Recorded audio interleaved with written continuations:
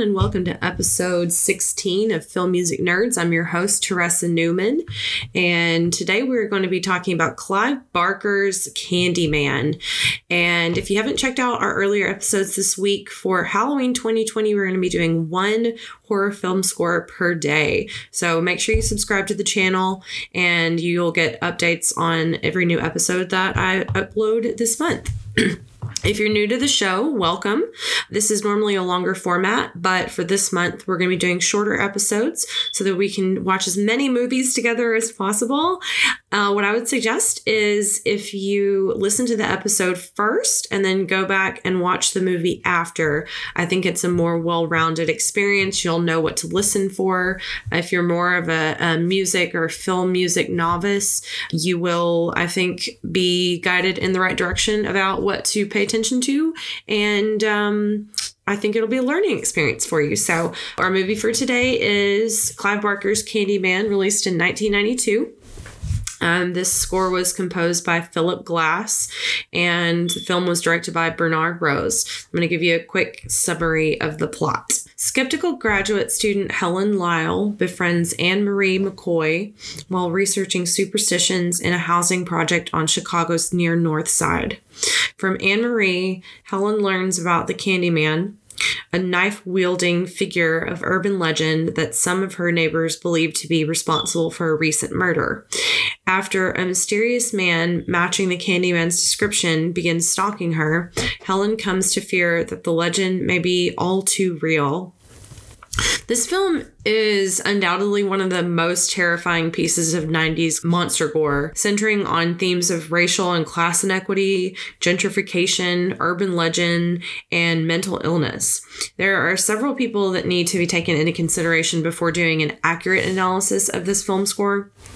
First of all, Clive Barker is kind of a late 90s, early 90s, late 80s horror film god, if you will, even though he only had a few really successful franchises under his belt. Clive Barker, the writer of Candyman, is famous already for his creation of the Hellraiser and Nightbreed horror franchises at the point of Candyman's cinematic release.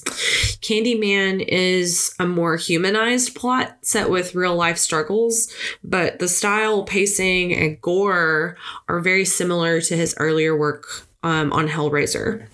His work with Christopher Young on the score to Hellraiser would be a precursor to Christopher Young's basically dominating most of the horror film score genre in the 2010s. And he set a new standard for sound in the genre leading up to present day. Now, apparently, Clive Barker has a history of working with trend-setting composers in film because Philip Glass was already in 1992 not only famous for his minimalistic work in classical music circles, but also made a name for himself in film scoring at this point. He's now considered one of the masters of the genre alongside John Williams and Hans Zimmer. That being said, this is one of my least favorite horror film scores of all time, and I guess I'm going to be giving away my review too early, but this is purely because I personally am not a fan of Philip Glass's compositional style in general, and never too keen on any of his film scores regardless of the genre. But Philip Glass fans of the world rejoice, because this score is what I would call a textbook example of Philip Glass work with his classic ostinati and traditional chord progressions and orchestration. If that's what you're into, then this is going to be a favorite score of yours in horror film. So, that being said, the score does accomplish one really fascinating thing objectively, putting all opinions aside. Whether this was intentional or unintentional, as I like to say often, much of the music throughout the movie could be considered classical era compositional style, or similar to the style and orchestration of Mozart or Beethoven. And you can hear this right away in Helen's theme, originally introduced as a piano solo with this Alberti bass in the left hand and this really melancholy melody in the right hand. if one takes into consideration the film's overarching theme of racial inequity and gentrification, the use of highbrow classical era musical themes only acts to make the audience perceive that social divide between the characters at Cabrini Green and Helen and her academic friends and the police and basically everyone else.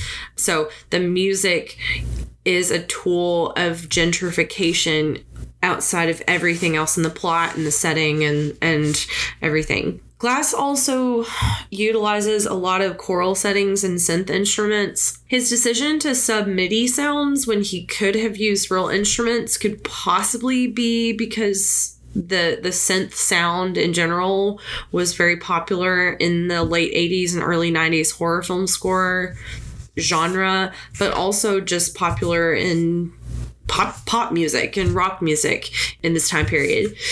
Outside of this reason, it's hard to imagine why this choice was made, because it really, in my opinion, cheapens the sound of the final product in a way that only sounds thin, artificial, and kind of tin can-ish. At times, even the choir sounds as if it's coming from a synthesizer, although it's hard to tell because of such heavy layering of synth and real sounds. Helen's theme is used incessantly and in full, and with roughly the same setting and style with little variation every time it's introduced.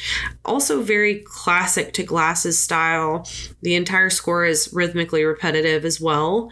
The film has a fairly distinct film noir style, and it could be possible that Philip Glass was also trying to reflect an artistic rendition of traditional early 20th century horror films through sound. This score is a matter of personal taste, I believe. It does present some interesting sonic imagery and symbolism, but unfortunately, it takes a little too much scholarly investigation and analysis to get there, and it's difficult to tell whether or not Clive Barker or Philip Glass meant for it to be symbolic, or if it was just an empty artistic gesture.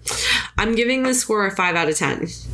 The music definitely doesn't ruin the movie. It is not only important in the genre, but terrifying and well made, but it doesn't add enough to the experience for it to be a standout work.